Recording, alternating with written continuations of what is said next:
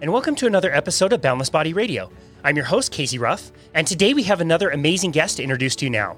Scott McDermott built the 15,000 square foot Best Body Fitness in 2002 after getting fit and finding his passion in life, following a 13-year career in architecture that had him overweight, sick, and stressed.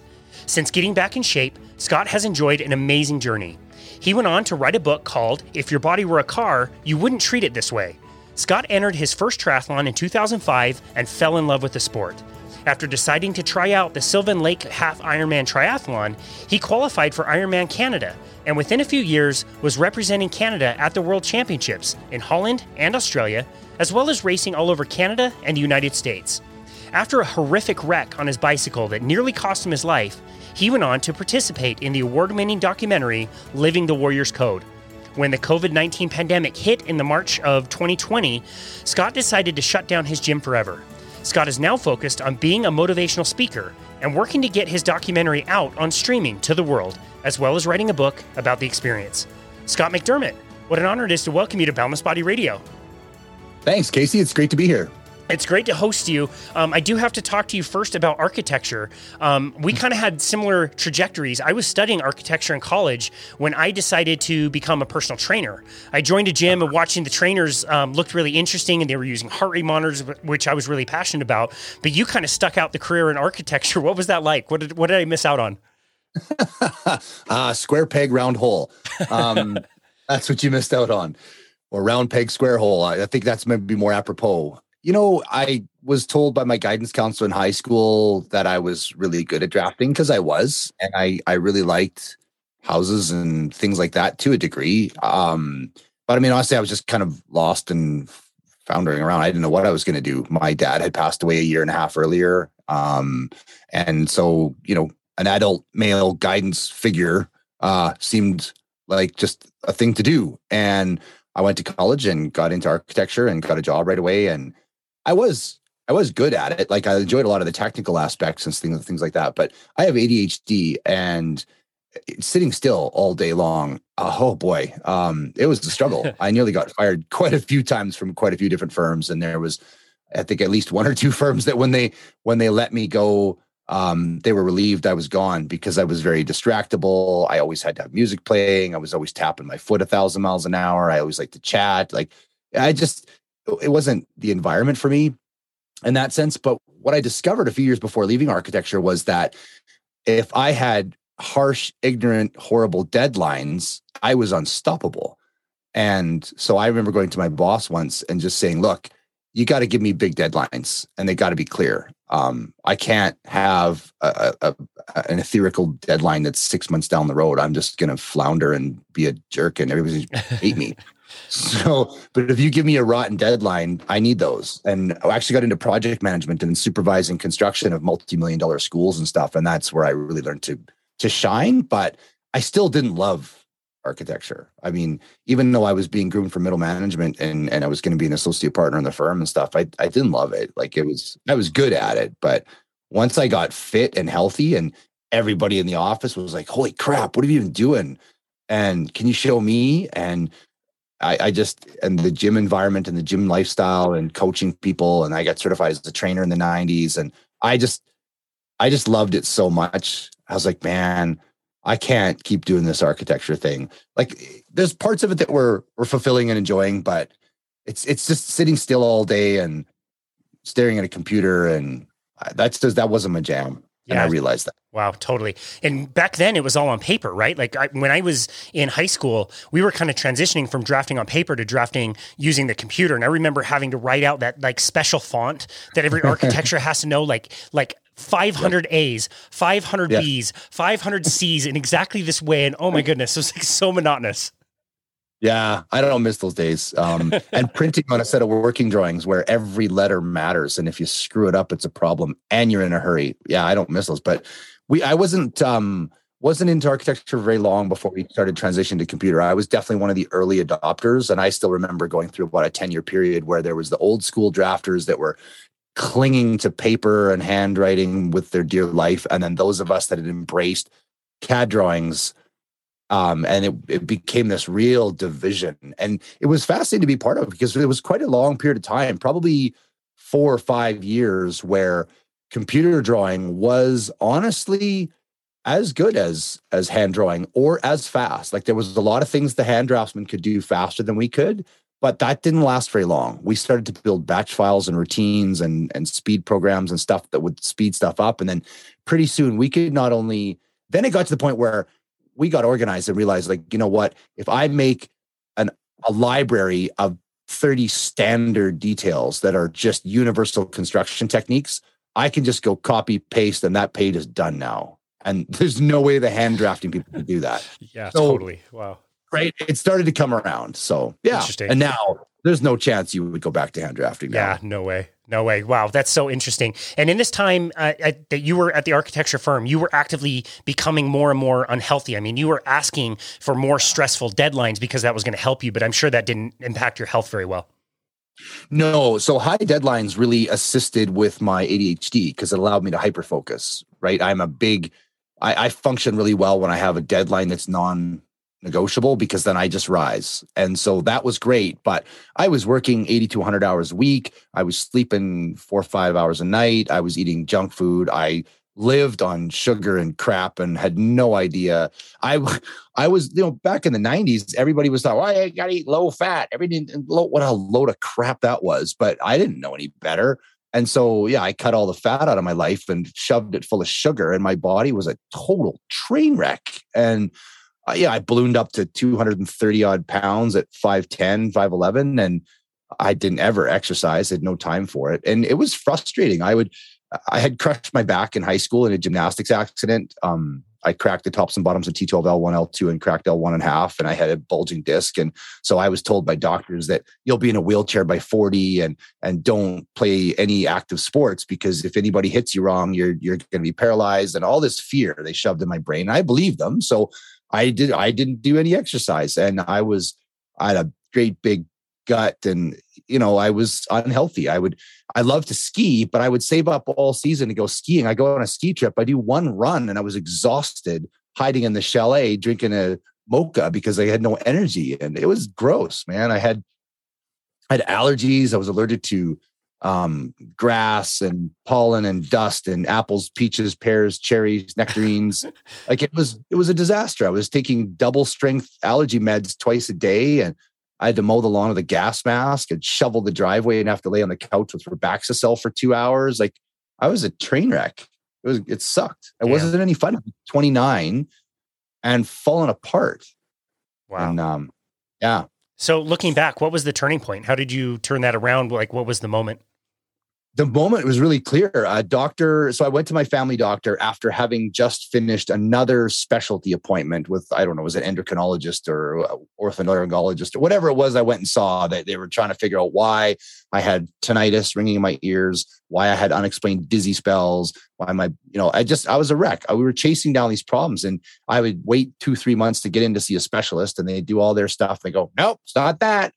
Go back to go back to my main doctor. And finally I got sick of it, and I wrote him a 2-page letter, and I'm like, doc, this is ridiculous. And he saw the letter and he was like, well, is this some sort of comment on the medical system or my practice? And I was like, no, you don't need to get insulted. Like, I know you see 30, 40, 50 people a day for less than 3 minutes, but I'm like 29 and I can't live this way. Like this is horrible. And we keep not finding an answer. We're missing something. He's like, all right, fine. So he did a physical and started asking me a bunch of questions. And this had all stemmed from the fact that after that one last appointment, I'd gone back to the doctor and he just quick wrote me a prescription for a pill, called the little blue pill. And I brought it home and I called my mother-in-law, who was a retired physiotherapist. And back in those days, she had an actual paper book of what medicines were, different listed ingredients versus brand names. And she looked it up and I could still hear her voice on the phone. She said, oh my. She said, this is an antidepressant normally given to paranoid schizophrenics with delusional disorders when they can't sleep at night. It's very frequently used in prison to control the population. And I was like, good. Okay, there's no way I'm taking this. And that's when I went back to the doctor with the 2-page letter and said, come on, like that. I'm not taking like brain altering chemical drugs to fix the fact that I'm fat and miserable. Come on. And so he had a talk with me and he said, well, you need to eat right. You need to exercise. You need to join a gym. You need to take care of yourself. You need to drop some stress levels. And for whatever reason, it clicked. And I went and I toured about 3 different gyms in town and I joined one. And I still remember this lady. Her name was Vera. She was the manager. She's kind of like old Aunt Vera. She'd been there forever. And she handed me a video cassette after we'd been talking. This is how long ago it was a video cassette. What's VHS. that? Right? I know, right? The kids today are like, oh, what? Never mind. It's like a streaming movie, but when you could take it home in a box. Be Kind, Rewind. That's right. Be Kind, Rewind. Exactly. So I watched Bill Phillips' body of work, and I sat in my basement and bawled, and I saw these people make this 12-week transformation from fat and miserable to fit and healthy. And I wanted that. I wanted that fitness and health so badly.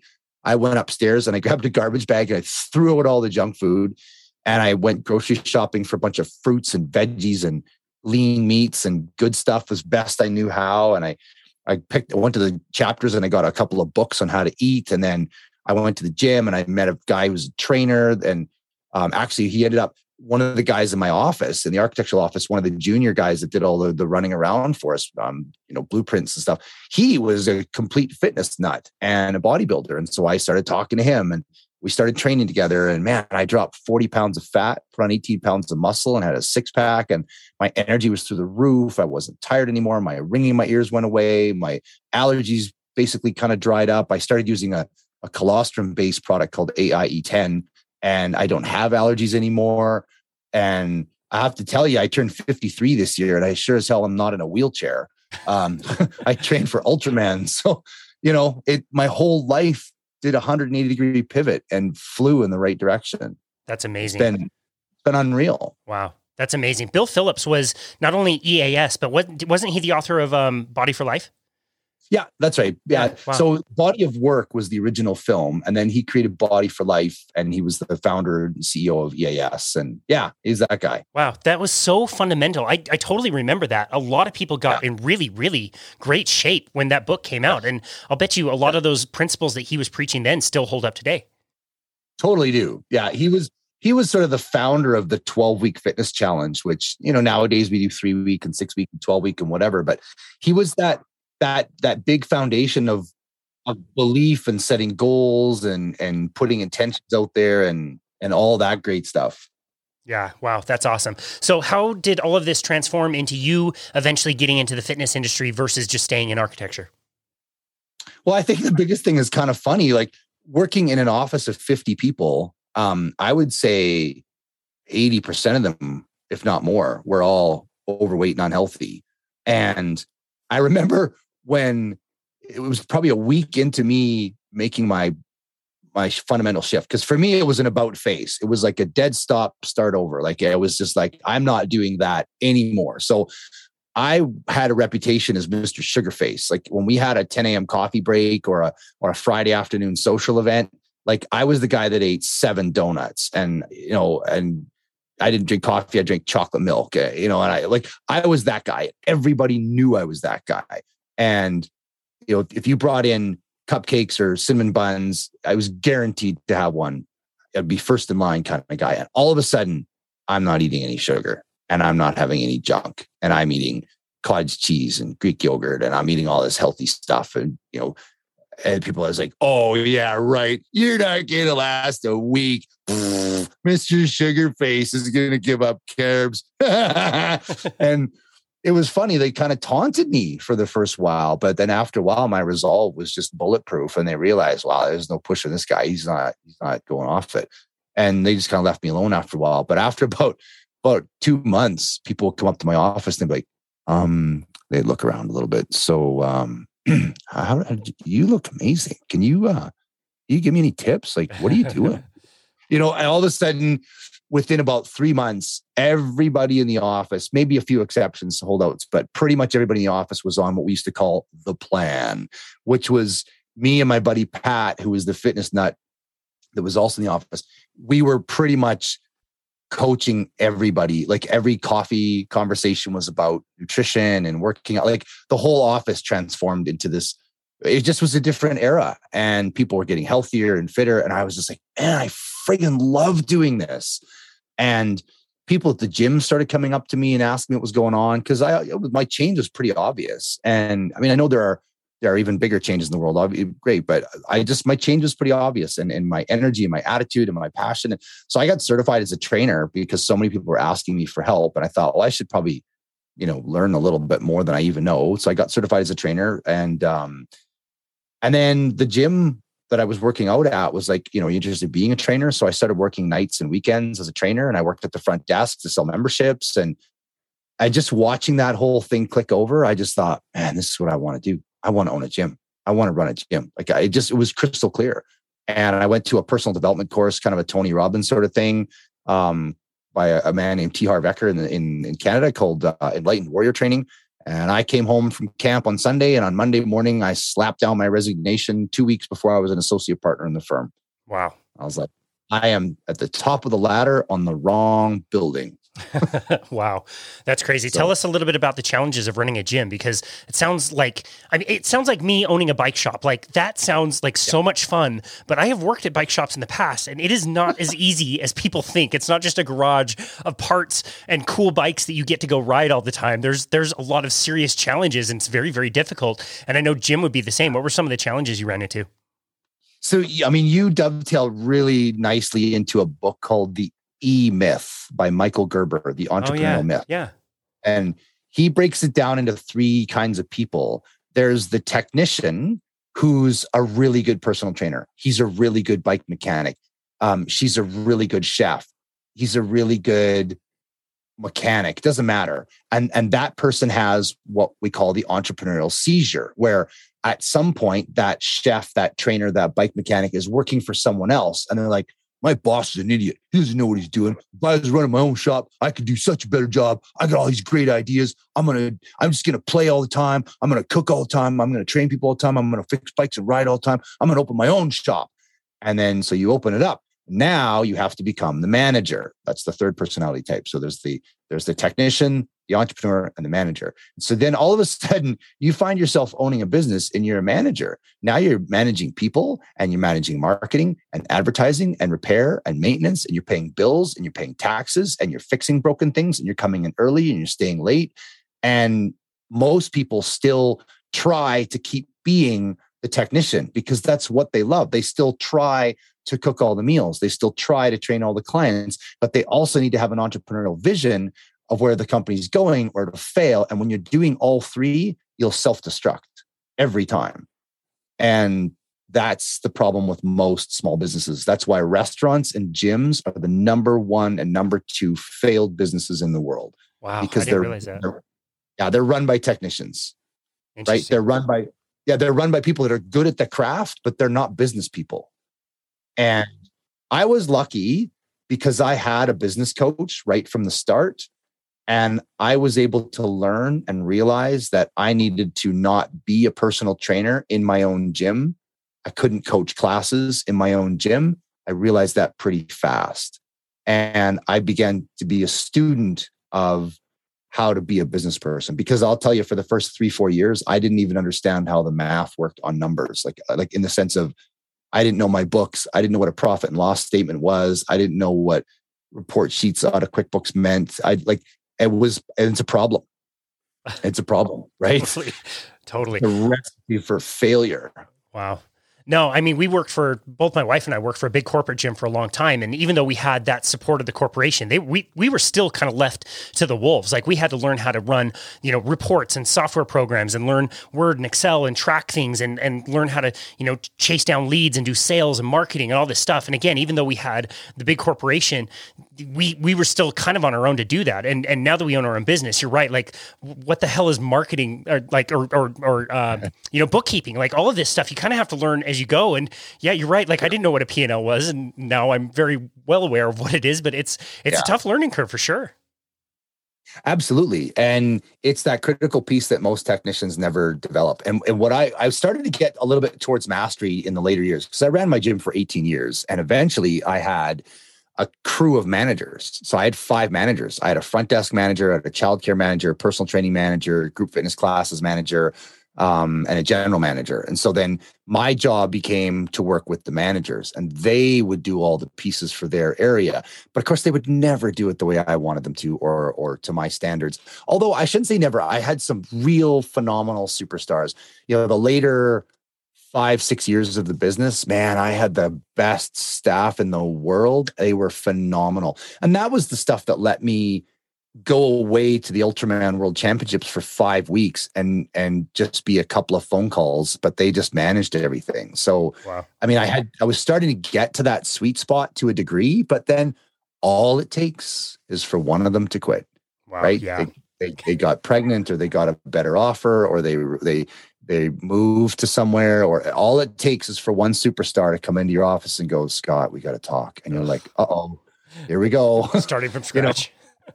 Right? Yeah. You know that, don't you? When they walk into the office and their energy's quiet and they go, Casey, we got to talk. And you're Damn like, it. Oh, here we go. Oh no. Right? Wow. Yeah, totally. I do want to talk about your transition into triathlon. How did that come about as something that you wanted to do?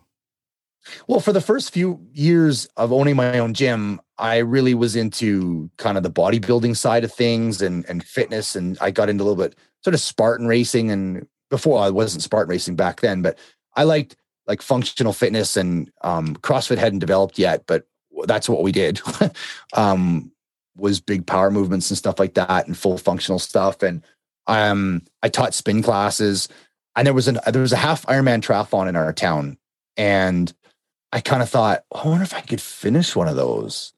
Like, so for those that don't know triathlon terms, in the States, a 1.2 mile swim, and what's a 90K bike? 42 or 45. I forget the distance in miles for a half Ironman. Yeah. I want to say 56 miles. You know what? I got a calculator. I'm just going to quickly apologize and divide by 1.6. Yeah, a 56 mile bike, and then a 13 mile half marathon. So yeah, that's right. So 1.2, 56, and 13 miles, because I'm Canadian, right? So to me, it's different numbers. But right. I thought, I wonder if I could finish a triathlon. Like, I mean, I could put off drowning. Like I could swim. I've never swam laps a day in my life ever, but I used to be on a springboard diving team, so I can swim to the edge of the pool and stuff. And I can ride the crap out of a spin bike for an hour. And I used to run in high school before I broke my back, but it's healed now. And now that I've got a strong core, my back doesn't hurt. So I wonder if I could finish a triathlon.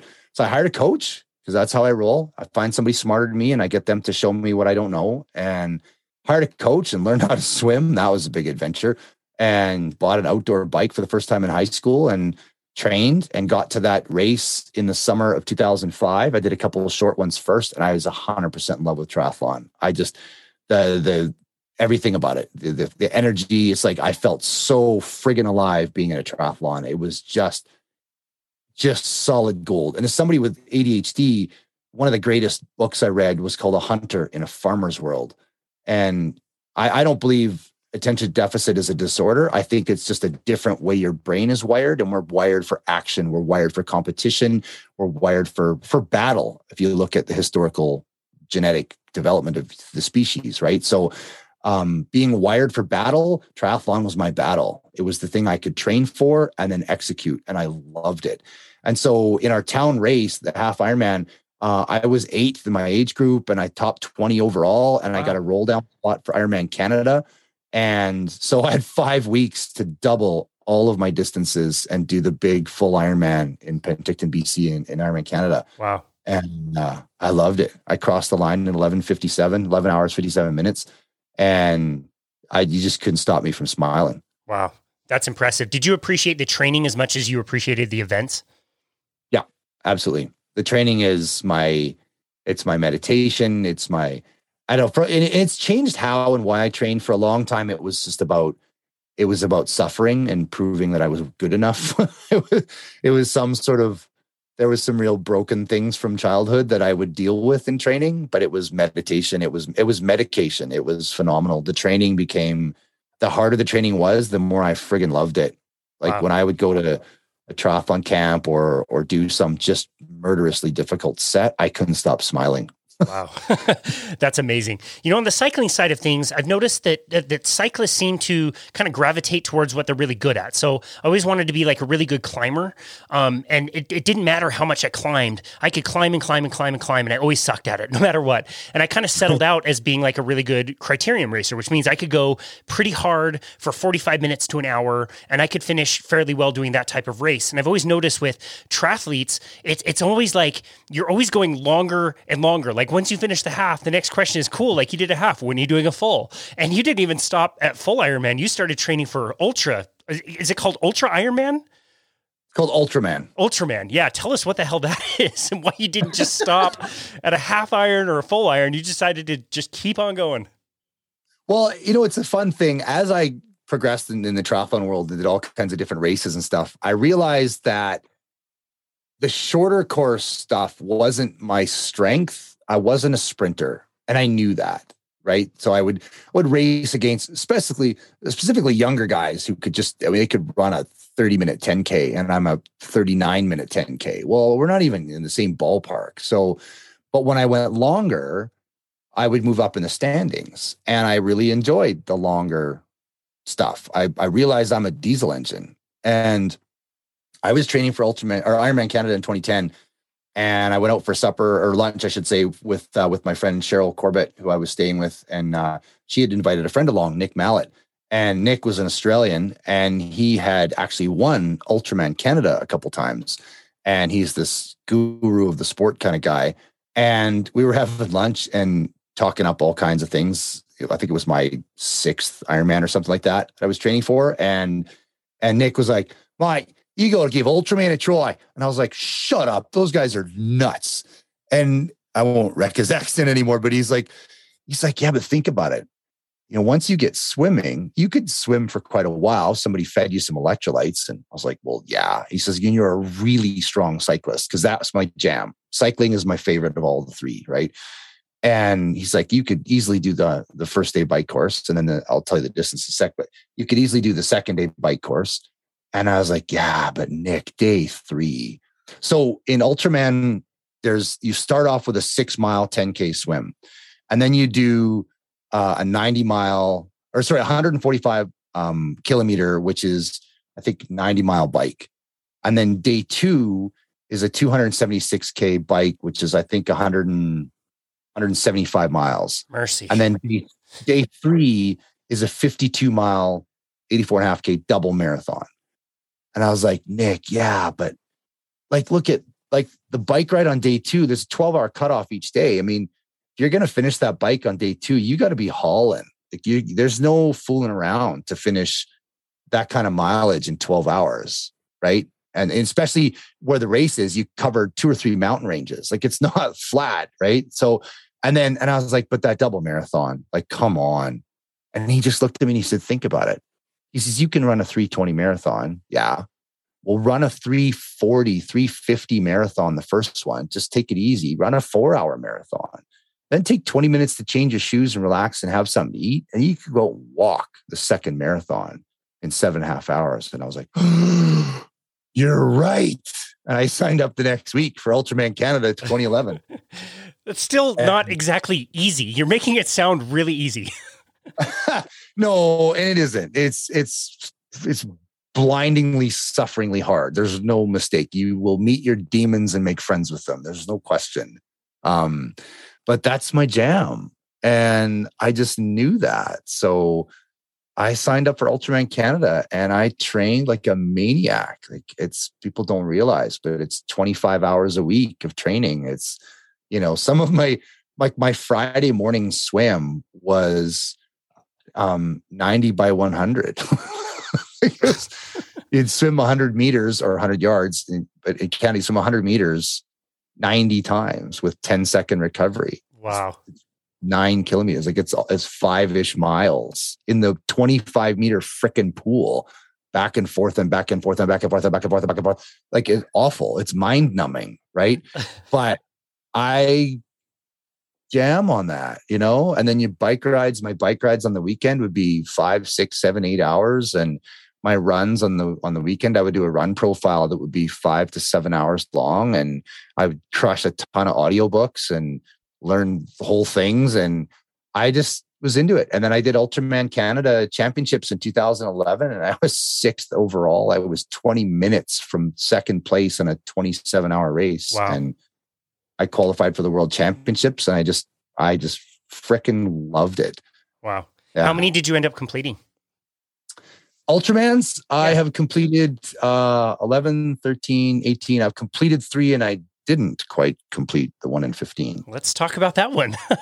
You decided, so let's talk about the documentary and how that first became something you wanted to do, or it was your friend that made the movie, correct? Like, when did you guys start talking about making a documentary about your journey to this Ultraman in particular in 2015? Yeah, that's a great question, Casey. So in 2013, I did the World Championships, and I felt like the little kindergarten kid that was at high school. I was like, oh my goodness, look at all these real athletes. Oh, because I felt like such a poser, right? These guys were legit. I was just, I don't know, I faked my way in there. That's my mental garbage, right? And I felt like I was amongst all these real athletes, but I went out there and I just suffered like I do. And I never quit. I'm relentless. I never stop. That's my gift. I'm not fast. I'm not genetically designed for triathlon. I've got short legs and a long back. I weigh 197, and most of the people I race against weigh $140. So I'm the Clydesdale. Like, who brought that guy kind of thing? But I never quit. And I finished the Ultraman World Championships in 2013. I was 27th in the world. I was like, this is awesome. Wow. And I took a year off from Ultraman. I just did an Ironman the next year. But then I wanted to go back again. I wanted to go back in 2015. And my wife and I were at the Banff Mountain Film Festival. So, like a local film festival here in Canada that's been going for about 30 years. And we were watching all these stories of rock climbers and cyclists and kite surfers and adventurers and mountain climbers and all these crazy, awesome people doing these phenomenally motivating things. And I just turned to my wife. I'm like, we should make a documentary about Ultraman for 2015. Like, I think it's a good story. And nobody's heard of Ultraman. There's no TV show. There's no film crew. There's no prize money. Nobody cares. You get a t-shirt and a medal at the end if you're lucky. Like, it's this quiet little group. There's only 40 people in the world invited. You have to qualify to get in. Nobody's heard of it. There's no fanfare. Nobody does it because they want to be, nobody does it to impress anyone. Nobody cares. Nobody's even heard of it. And so you do it because you love the sport. And that was me. And I thought, wouldn't it be fun to make a film and show the world this amazing sport? Because Ultraman is very much a team sport. It's a family sport because your crew supports you through the race. They follow you. They leapfrog around the island in a van and provide your aid station. There's no aid stations. There's your crew. And so you get to do this together as a team in a sense. And it's this beautiful, fantastic story. So I phoned up my buddy, Drew Kenworthy, who was a filmmaker, but mostly 5 to 10 minute short films or commercials. He did a lot of weddings and stuff like that. And I was like, he had done some commercials for me when I was running the gym, some advertising and stuff. And I was like, hey, Drew, do you think you could manage like a movie? And we were kind of thinking 30 to 45 minute documentary. We chatted up and he was like, yeah, that sounds fantastic. I'm all in. So Drew started chasing me around. He went to Arizona to training camp in 2015 and went to an Ironman and did some filming of me and stuff. We were building this documentary. And in 2015, we were racing the Ultraman Worlds, and I had a really solid swim and a really good day one bike.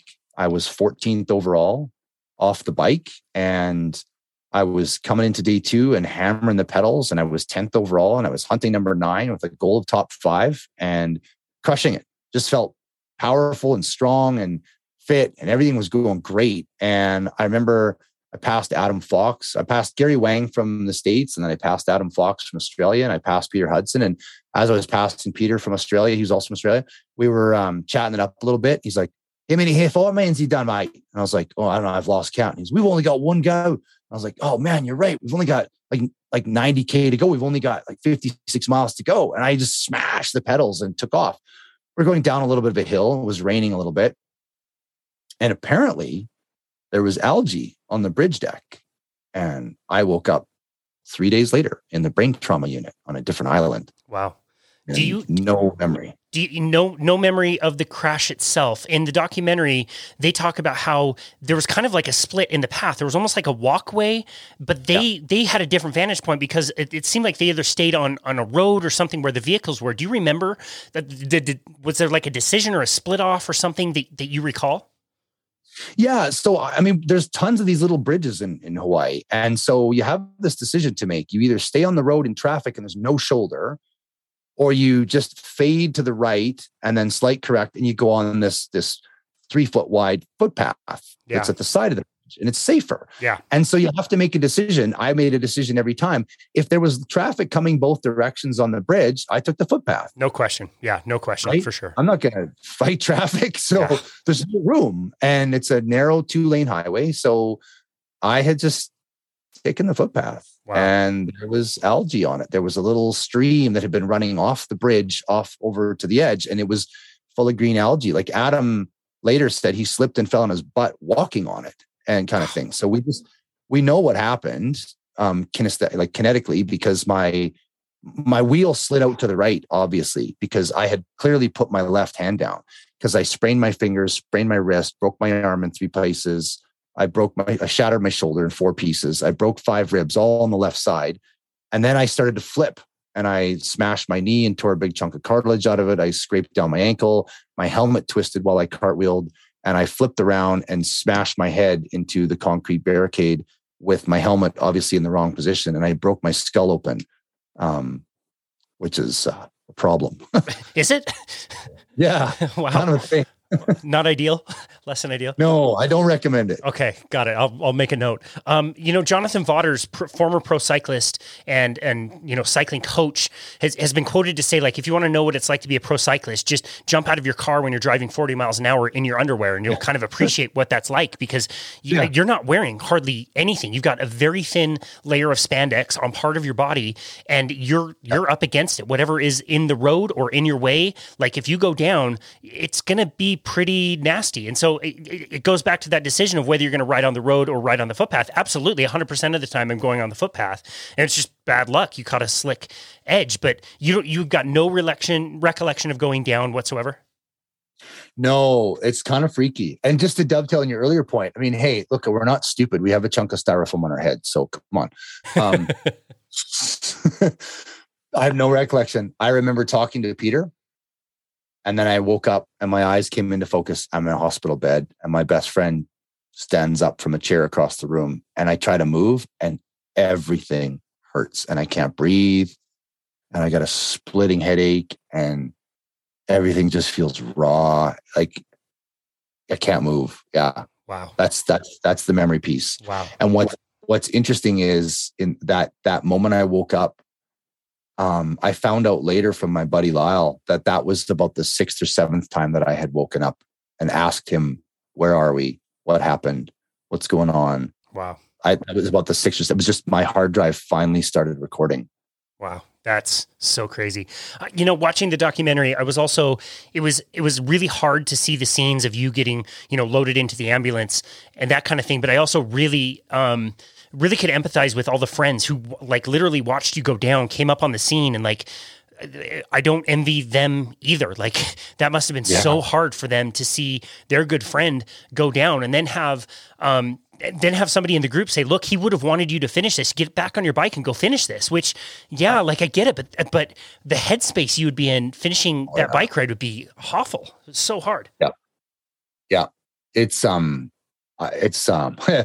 hard part for me is to say this part without getting all choked up, but everybody was amazing.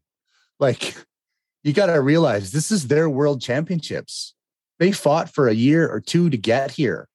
Peter and Adam came all the way from Australia. Some of the guys came from South America, and they didn't leave me for over 40 minutes. They sat with me and would not leave till they knew I was in an ambulance and I was going to be okay. They didn't leave. That's amazing. And yeah, like you can see on the documentary, Peter says, he's like, I don't want to go on. I can't get on the bike. And my crew, Doug Kenbest, it's like, Scott would want you to continue. Scott wants you to finish this race. You got to do it for Scott. You got to finish the race for him. And that was huge. And Gary was able to carry on, and Peter and Adam actually rode the final 56 miles of the bike course together. And obviously the race directors didn't give a flying fudge about drafting rules or whatever. The boys just rode together, and they crossed the finish line together, hand in hand, raised in the air, and some big emotional times. Yeah. And it echoed through the whole group. Jochen Dembeck from Germany, he's interviewed on the film. He kept talking about, I'm doing this for you, Scott. I'm going to run tough today. And he pushed himself harder than he's ever pushed. Beth Brewster wore my jersey across the finish line, one of my spare jerseys, because the one I was wearing was trash. But, that's the worst part about wrecking, honestly. Like, I know, ruining right? a sick kid, or like break your bike or something. Like, damn it, all healed. My bike, this $200 kit won't. I'm Scottish. My bike is fine. It's got a wee scratch. It's still fine. You got to defend the bike, push you out of the way. My Scottish accent's better than my Australian one. Good. But, all of them are good. Wow. But it was huge. It echoed through the whole group, and everybody was unreal. And I mean, when I was in the hospital in Waimea, and they're just like, we got to take him to the brain trauma unit. He's in a bad way. And my wife had our 3.5-year-old son, and she's like, I can't drop and go to another island. What? Wait, what? And my buddy Lyle's like, I'll go. And so he jumped in a flight, and he flew to Oahu with nothing but the clothes on his back, and slept in the chair in my room for 3 days. And then my friend Jen McVeigh, she used her air mile points to get my wife to the other island and get us all back again. Wow. When we got back to Kona, there was some of the locals had arranged with their church group to have people bring us food and take care of things and help us out. And it was unbelievable. And that's the thing, like, in Ultraman, there's 3 words: aloha, kokua, and ohana. And aloha is the spirit of love. Kokua is spirit and giving. And ohana is family. And of course, Lilo and Stitch, right? Ohana means family, and family means nobody gets left behind or forgotten, right? That's the big deal. I mean, and Ultraman is all about family. It's all about ohana. Like, we help each other through the race always. I mean, I remember one year, one of the crew vans, their alternator died, and another crew just crewed for their athlete for 3 hours till they got their van fixed. Like, that's just what we do. Like, our crew has given other athletes a spare tire when they had a flat because their crew was too far away. Somebody's done that for me. Like, we help each other. So that was huge during that whole piece. Wow. Yeah, that's amazing. That definitely shines through, and you can see where the priority was for everybody on your crew. They were, completely willing to give up that race if necessary to make sure that you were okay. You could see that totally shine through. Tell us a little bit about the recovery process. Was it something you knew you needed to get through so that you could return to competing again? Or was it just something like, look, let me just learn how to walk again and I'd be happy? It's funny. People always ask, they're like, well, when did you know you wanted to race again? And I was like, about 38 seconds after I woke up. There's actually a video of me, and it's hard to watch because I look like crap. The side of my face is scraped off, and I got chunks in my head, and my skull's the wrong shape and whatever. But I was like, yeah, I'm a little banged up, but I'll race again. I'll be back. It'll take me a few weeks to get over this, and I'll be back. Like, there was never a question.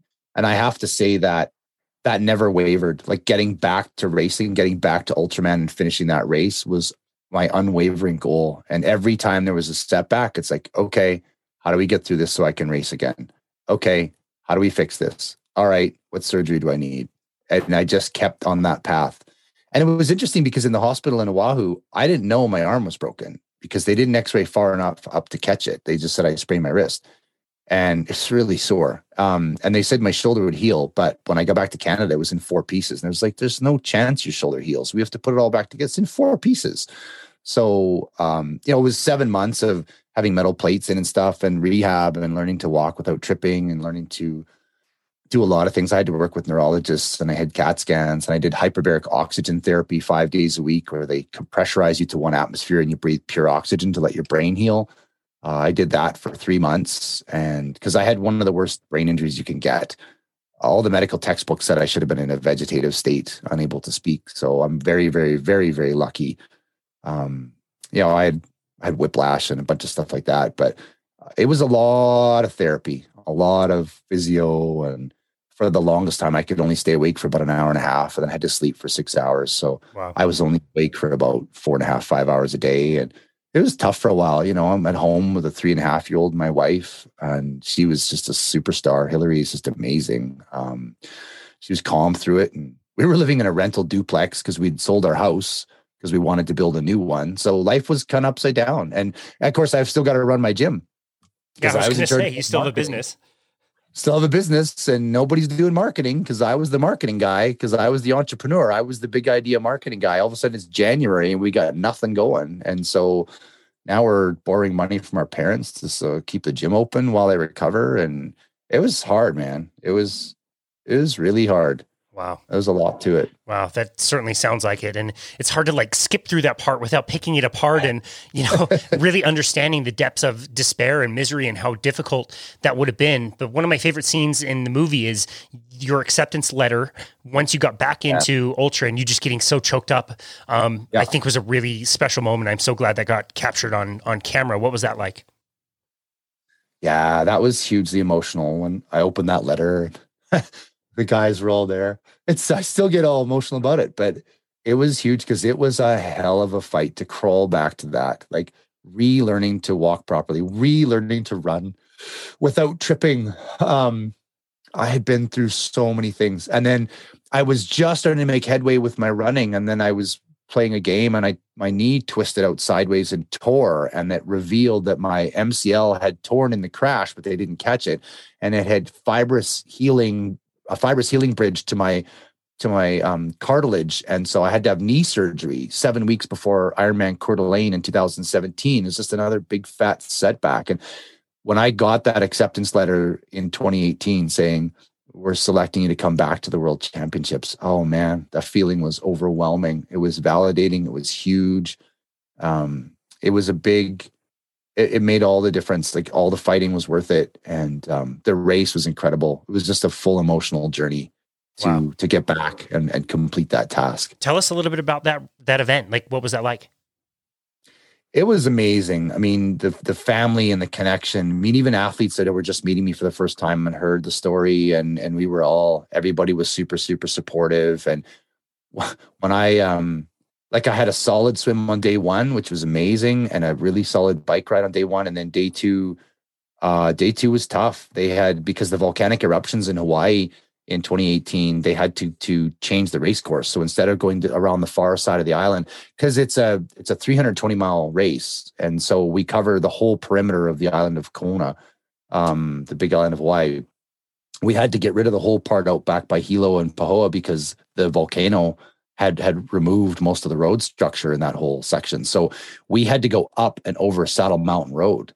So there was 14,000 feet of vertical climbing on the day two bike course that year, it's a lot. When you combine it with a bike ride of that length, 175-mile bike covering 14,000 vertical feet in 30-degree temperatures, 95-degree heat, like, it's something. Wow. And so there's 40 of the best triathletes in the world for this distance, and 14 of them did not finish the bike ride on day two under cutoff. It was crushingly hard. Wow, brutal. And yeah, brutal. But when I crossed that finish line on day two of the bike course, to me, that was almost the biggest finish line, because getting off the bike and crossing the finish line, we crossed in the dark. We only had, I think, 27 minutes to spare before cutoff. And there was a circle of about 30 or 40 people, athletes that had finished their race 2 hours ago, didn't leave. They waited till I got across the line to hug me. Wow. That's amazing. It was hugely emotional. Wow. Yeah, I can imagine. I was recently, in fact, just this week, introduced to this quote by Seneca, who is an ancient Roman Stoic, and he's talking about pain and reflecting on pain in the past, but also reflecting on future pain and how futile it is to not just be in the present and deal with what you have. And he says, "And that which was bitter to bear is pleasant to have borne."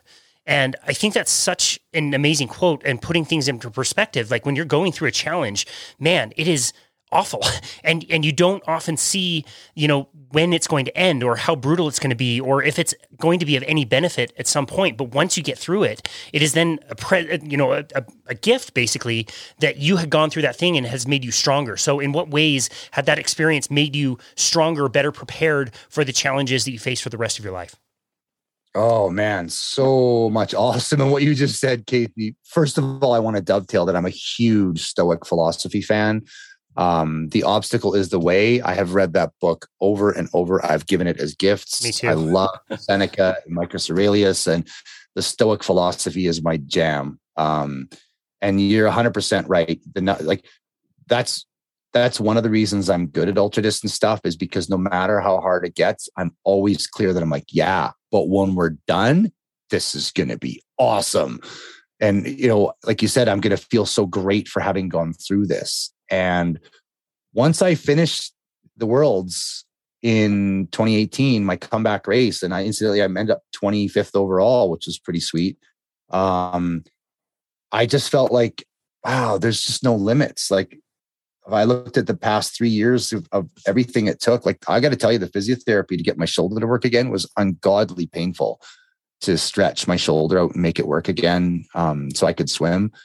Like, it was, but I felt unstoppable. I felt huge. I felt so gifted and lucky, and just the richness of life and being gifted back a life again. And every moment felt better and more. And what's been powerful is on March 17th, 2020, when the virus was hitting and we didn't know what the hell was going on, and everybody thought maybe it was really bad. And it turns out it wasn't as bad as they said, but whatever. We didn't know what was going on. And they shut down all gyms in our province, in Canada, in our state. And it took me about 36 hours to go, okay, the gym's done. I pulled up a spreadsheet. I did all the math. I crunched the numbers. I was like, even if we do the world's most incredible unicorn fairy dust successful online at-home workout program, we will never pay the bills to keep this 15,000 square foot building empty for the next couple of months. There's no chance we survive this. We don't have the funds to do this. So we're done. And I didn't know what I was going to do next. And it was unnerving. And I ugly bawled till 2 a.m, but I knew it was the right decision. And I get that from the race. I was like, it'll be fine. People are like, what are you going to do? I don't know. I'll figure something out. This is going to be great. And we just sold off all our equipment, paid off all our debts, paid off all our members that had prepaid. We got everything cleared off the table, walked away pretty much with nothing. Yeah, we took about a $500,000 loss, but whatever. It's like, okay, now what? Yeah. What life am I going to create? What am I going to build now? And I got to tell you, Casey, I never could have dreamed my life could be this amazing. I have the greatest life in the world. Like, it's insane. I'm home every day. I have a wonderful young boy who's got ADHD, autism, and Tourette's. And instead of me working all the time and being gone before he's awake and home after he's asleep, I'm here all the time. I work in my room. I've got my little studio that I've built, my sound studio, so I can record daily mindset videos to coach people through the mindset of success. And I run a 21-day nutrition program, a 6-week program, and I get to coach people. I get to do what I love. And I'm not fixing treadmills and plunging toilets and doing marketing and paying taxes and managing 27 staff. It's been the greatest thing. And I got to that because I had the faith that it doesn't matter how hard it is, I'll figure it out. I love that. Man, I absolutely love that. What a great example of taking what it looks like a very difficult situation and adapting to it as quickly as possible, accepting the things you can and can't control and moving on from there and creating your best life. We had a very similar experience where, our gym closed down, and we recognized also that like people's behaviors are changing and they may not ever change back regardless of how long this pandemic is going. And like you, we kind of decided like, this isn't going to be a few weeks. Like this is going to go a little longer than anybody wants to really recognize. But in that time, you never know how people's behaviors are changing, and they liked working out from home, and you have to kind of dance around those things. I'm so happy and proud of you for making that adaptation. Can you tell us a little bit more about some of your programs and how you work with people today? Yeah, for sure. And you're 100% right. It's about, sometimes you have to pivot. You can't be attached to what it was you loved if that doesn't exist anymore. So it's fantastic. I get to coach people one-on-one. So I've converted 2 bays of my garage and my house to a gym. So I coach a few people one-on-one, not a lot, but I coach triathletes online. And I have, I actually invested in a swim spa. We found the money and remortgaged and bought a stationary swimming treadmill basically. So I can do full triathlons in my backyard house kind of thing. And I have a 21-day nutrition reset program. I get people away from sugar and grains and dairy for 21 days and help them reset their body and get rid of inflammation and just really get back to being optimally healthy. And then I've got another program that's 6 weeks long where I build custom meal plan stuff. But every single one of my programs, you get a daily mindset video from me that's anywhere from 4.5 to 10, 12 minutes long. Some of them are a little bit longer, but I coach on all the things I've learned on nutrition in the last 25 years. And just little sound bites of things to understand about the psychology and dealing with the social world. Because I think you understand, knowing what to eat is easy. That's like the least complicated thing. But doing that in a world that doesn't support that is the hard thing. You bump into Christmas traditions and Halloween traditions and Easter traditions, and it's your birthday. And how do you manage all the society pitfalls? And so I get to coach on that. And I also do keynote talks, and I've been hired to speak in several different places. Some of them are on Zoom. Some are finally becoming live again, which is great. So I love being a professional speaker. And I'm in the midst of writing a book all about the story of the race and the crash and everything to fill in all the blanks that the documentary missed. And the documentary is free on YouTube, which is pretty sweet. Yeah, it's great. I really enjoyed watching it. Really interesting and very engaging. He did a fantastic job and really captured all the raw emotion throughout. I thought it was very, very well done. So cool that you're working with people in that way, and especially working on nutrition with endurance athletes. I know how I'm writing today as a 28-year-old versus 12 years ago when I was competing at 26. And I know that I'm writing stronger now, and I would have performed so much better. It would have been very interesting to know what my, competitive, very amateur career would have been, with eliminating a vast amount of sugar and grains, because that's all I was running on and as an endurance athlete. And it was absolutely miserable. It's so rotten to be just throwing grams and grams and grams of sugar into your body as you're trying to go. And I certainly see the place for that in competition, but my goodness, was I over throttling that engine. So crazy to be on the other side of that. Yeah, I'm the same. Like, oh man, if I would have known 15 years ago what I know now, damn, but that's all right. Yeah, it's all good. It's great to feel great and feel optimal at any age, even as people are aging, to just know that you're not supposed to feel worse. You're not supposed to get sick. You're not supposed to get fatter and fatter and move less and less as you age. You can actually thrive and really, have success in your life, whatever that looks like, if you just follow some basic principles as far as nutrition and exercise and stress management and rest and recovery. Once you put those into place, I think you can experience a totally different life. And you're right. I think the social part of nutrition is very underrated as far as something that needs to be really addressed. So I really love that. Yeah. I'm so glad you're working with that with people. Looking forward to your book coming out. I do want to ask you, when you look back and you see how many people, sacrificed their time, their energy, all of your friends, making the documentary, all the things that came together, that your crew, your team, all the people that, waited for you and stood with you in your corner. As you move forward through life, how do you feel like that is influencing the way you pay it forward to other people? Yeah, people are the deal, man. Like your friends and stuff. I think that's probably one of the hardest things about this whole last 2 years is watching people be horrible to each other over something that's not even based on truth. It's like, whoa, let's be nice to each other. Like, you can believe that and I'll believe this, but we can still be good. It's everybody's going through something. One of the things I heard was people say, oh, we're all in the same boat. No, we're not. We're in the same storm. Some people are in a dinghy with holes in it. Some people are in a cruise ship. Like we're in the same storm, but we're not in the same boat. And compassion for people and that love. And you talked about social occasions. You're on a meal plan and you've got goals for your health or for your optimal, whatever your goals are. And you go to a birthday party, you got to remember the point of the birthday party is not cake. The point of the birthday party is someone's a year older and you love them. There's nothing to do with cake.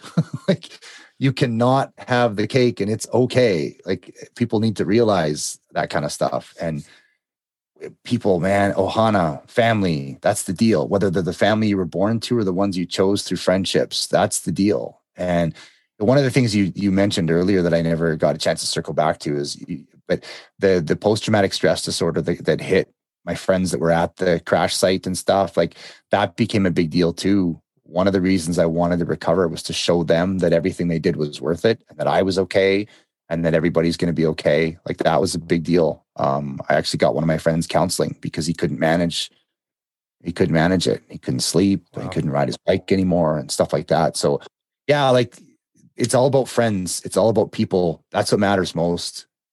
Yeah. I don't know if I answered your question properly or not. No, absolutely. Absolutely you did. That's a great answer. I really love and appreciate that. This has been such an amazing conversation. Can you tell us, if you had one simple tip to leave with the listener from this conversation today, what would that one thing be? One of the things I say in my groups is AFC-NGU, which is action, feedback, correction, never give up. And everything you do in life, you're going to take some action. That's the foundation of everything. Nothing happens without action. You have to take some action. You have a dream, you've got a goal, you've got a race, you've got a wish, doesn't matter. You got to take some action, and you're going to get some feedback. And if that feedback sucks, you need to make a correction, and then you need to take action again. And if you get your feedback that what you're doing is good, then you keep doing it, you do more of it, and you just continue. So AFC, action, feedback, correct, or continue. And if you never give up, it's impossible to fail. It's impossible. You can't fail. And I didn't fail because it didn't matter. I was training hard. Oh, your knee's totaled. You got to have surgery. Fine. Get the surgery. Can I run again? Yeah. Great. Okay. Your brain's still not working right. You tripped. You fell. You dislocated, fully gloved and folded 2 fingers back to the tendons, and you folded 6 back. You can't use your hands for a few weeks. Okay. Fine. How much is rehab? Great. Let's get on with it. Right? Action, feedback, correction, action, feedback, correction. And I relentlessly never, ever, ever quit. And I made it back to the world championships as 25th in the world, had the biggest celebration, and everything since. You know, my gym had to close. Fine. My life changed. Great. I'm going to take some action.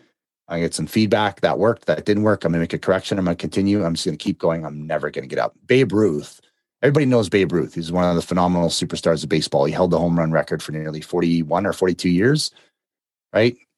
Everybody knows Babe Ruth. Well, Babe Ruth's saying is, it's hard to beat a person that never gives up.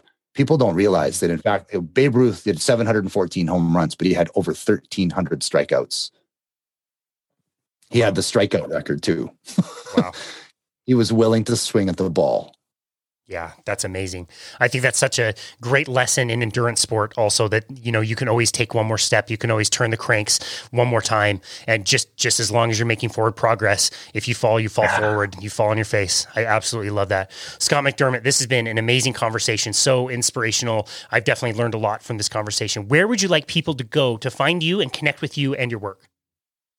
I appreciate that, Casey. My main website is scottyfit.com. So SCOTTYFIT.com. So scottyfit.com. And if you want to watch the film, it's warriorcodefilm.com. Of course, there's a link on scottyfit.com. Yeah, that's great. We will link to all of that in the show notes. And for the listener, I highly recommend taking Scott up on his offer to go and use that link. Watch this free movie. It is very inspiring. It's very well done. I can't say enough about it. It's really a great movie. Scott, this has been an awesome conversation. Thank you so very much for facing the challenges of your life and doing it in a way that is, I don't know, it's very inspirational, and it gives me personally hope that even though there's dark times and difficulties in life, that if you just continue and keep going and don't give up, like you said, that you can find the other side of that and be a stronger person for it. So thank you so very much for everything that you've done, and thank you for taking the time to be on our show today. We really appreciate you. You're very welcome. Thanks, Casey. And last thing I'll say is, remember this: forward is a pace. Man, I love that. That's great. I'm going to remember that. Thank you so very much for appearing on our show today. Welcome. Thanks for having me. Absolutely. And this has been another episode of Boundless Body Radio.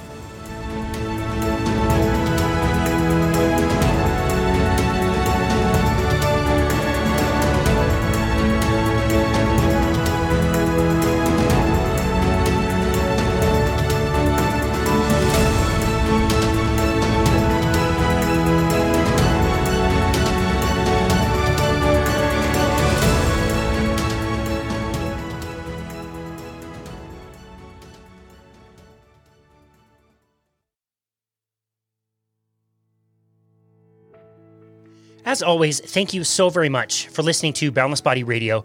It's really inspiring and amazing to see some of the reviews that we have been getting, and also to receive so many messages and emails about how these episodes have improved our listeners' lives. And so thank you so very much. We are so happy to bring these episodes to you and provide them for free, and we really hope that they help you in your life.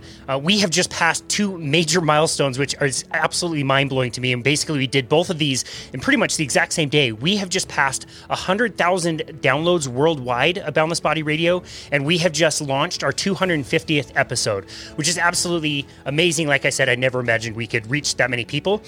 We always want to keep you updated on things that we're doing on our website. So if you go to myboundlessbody.com, you can always see what we're up to.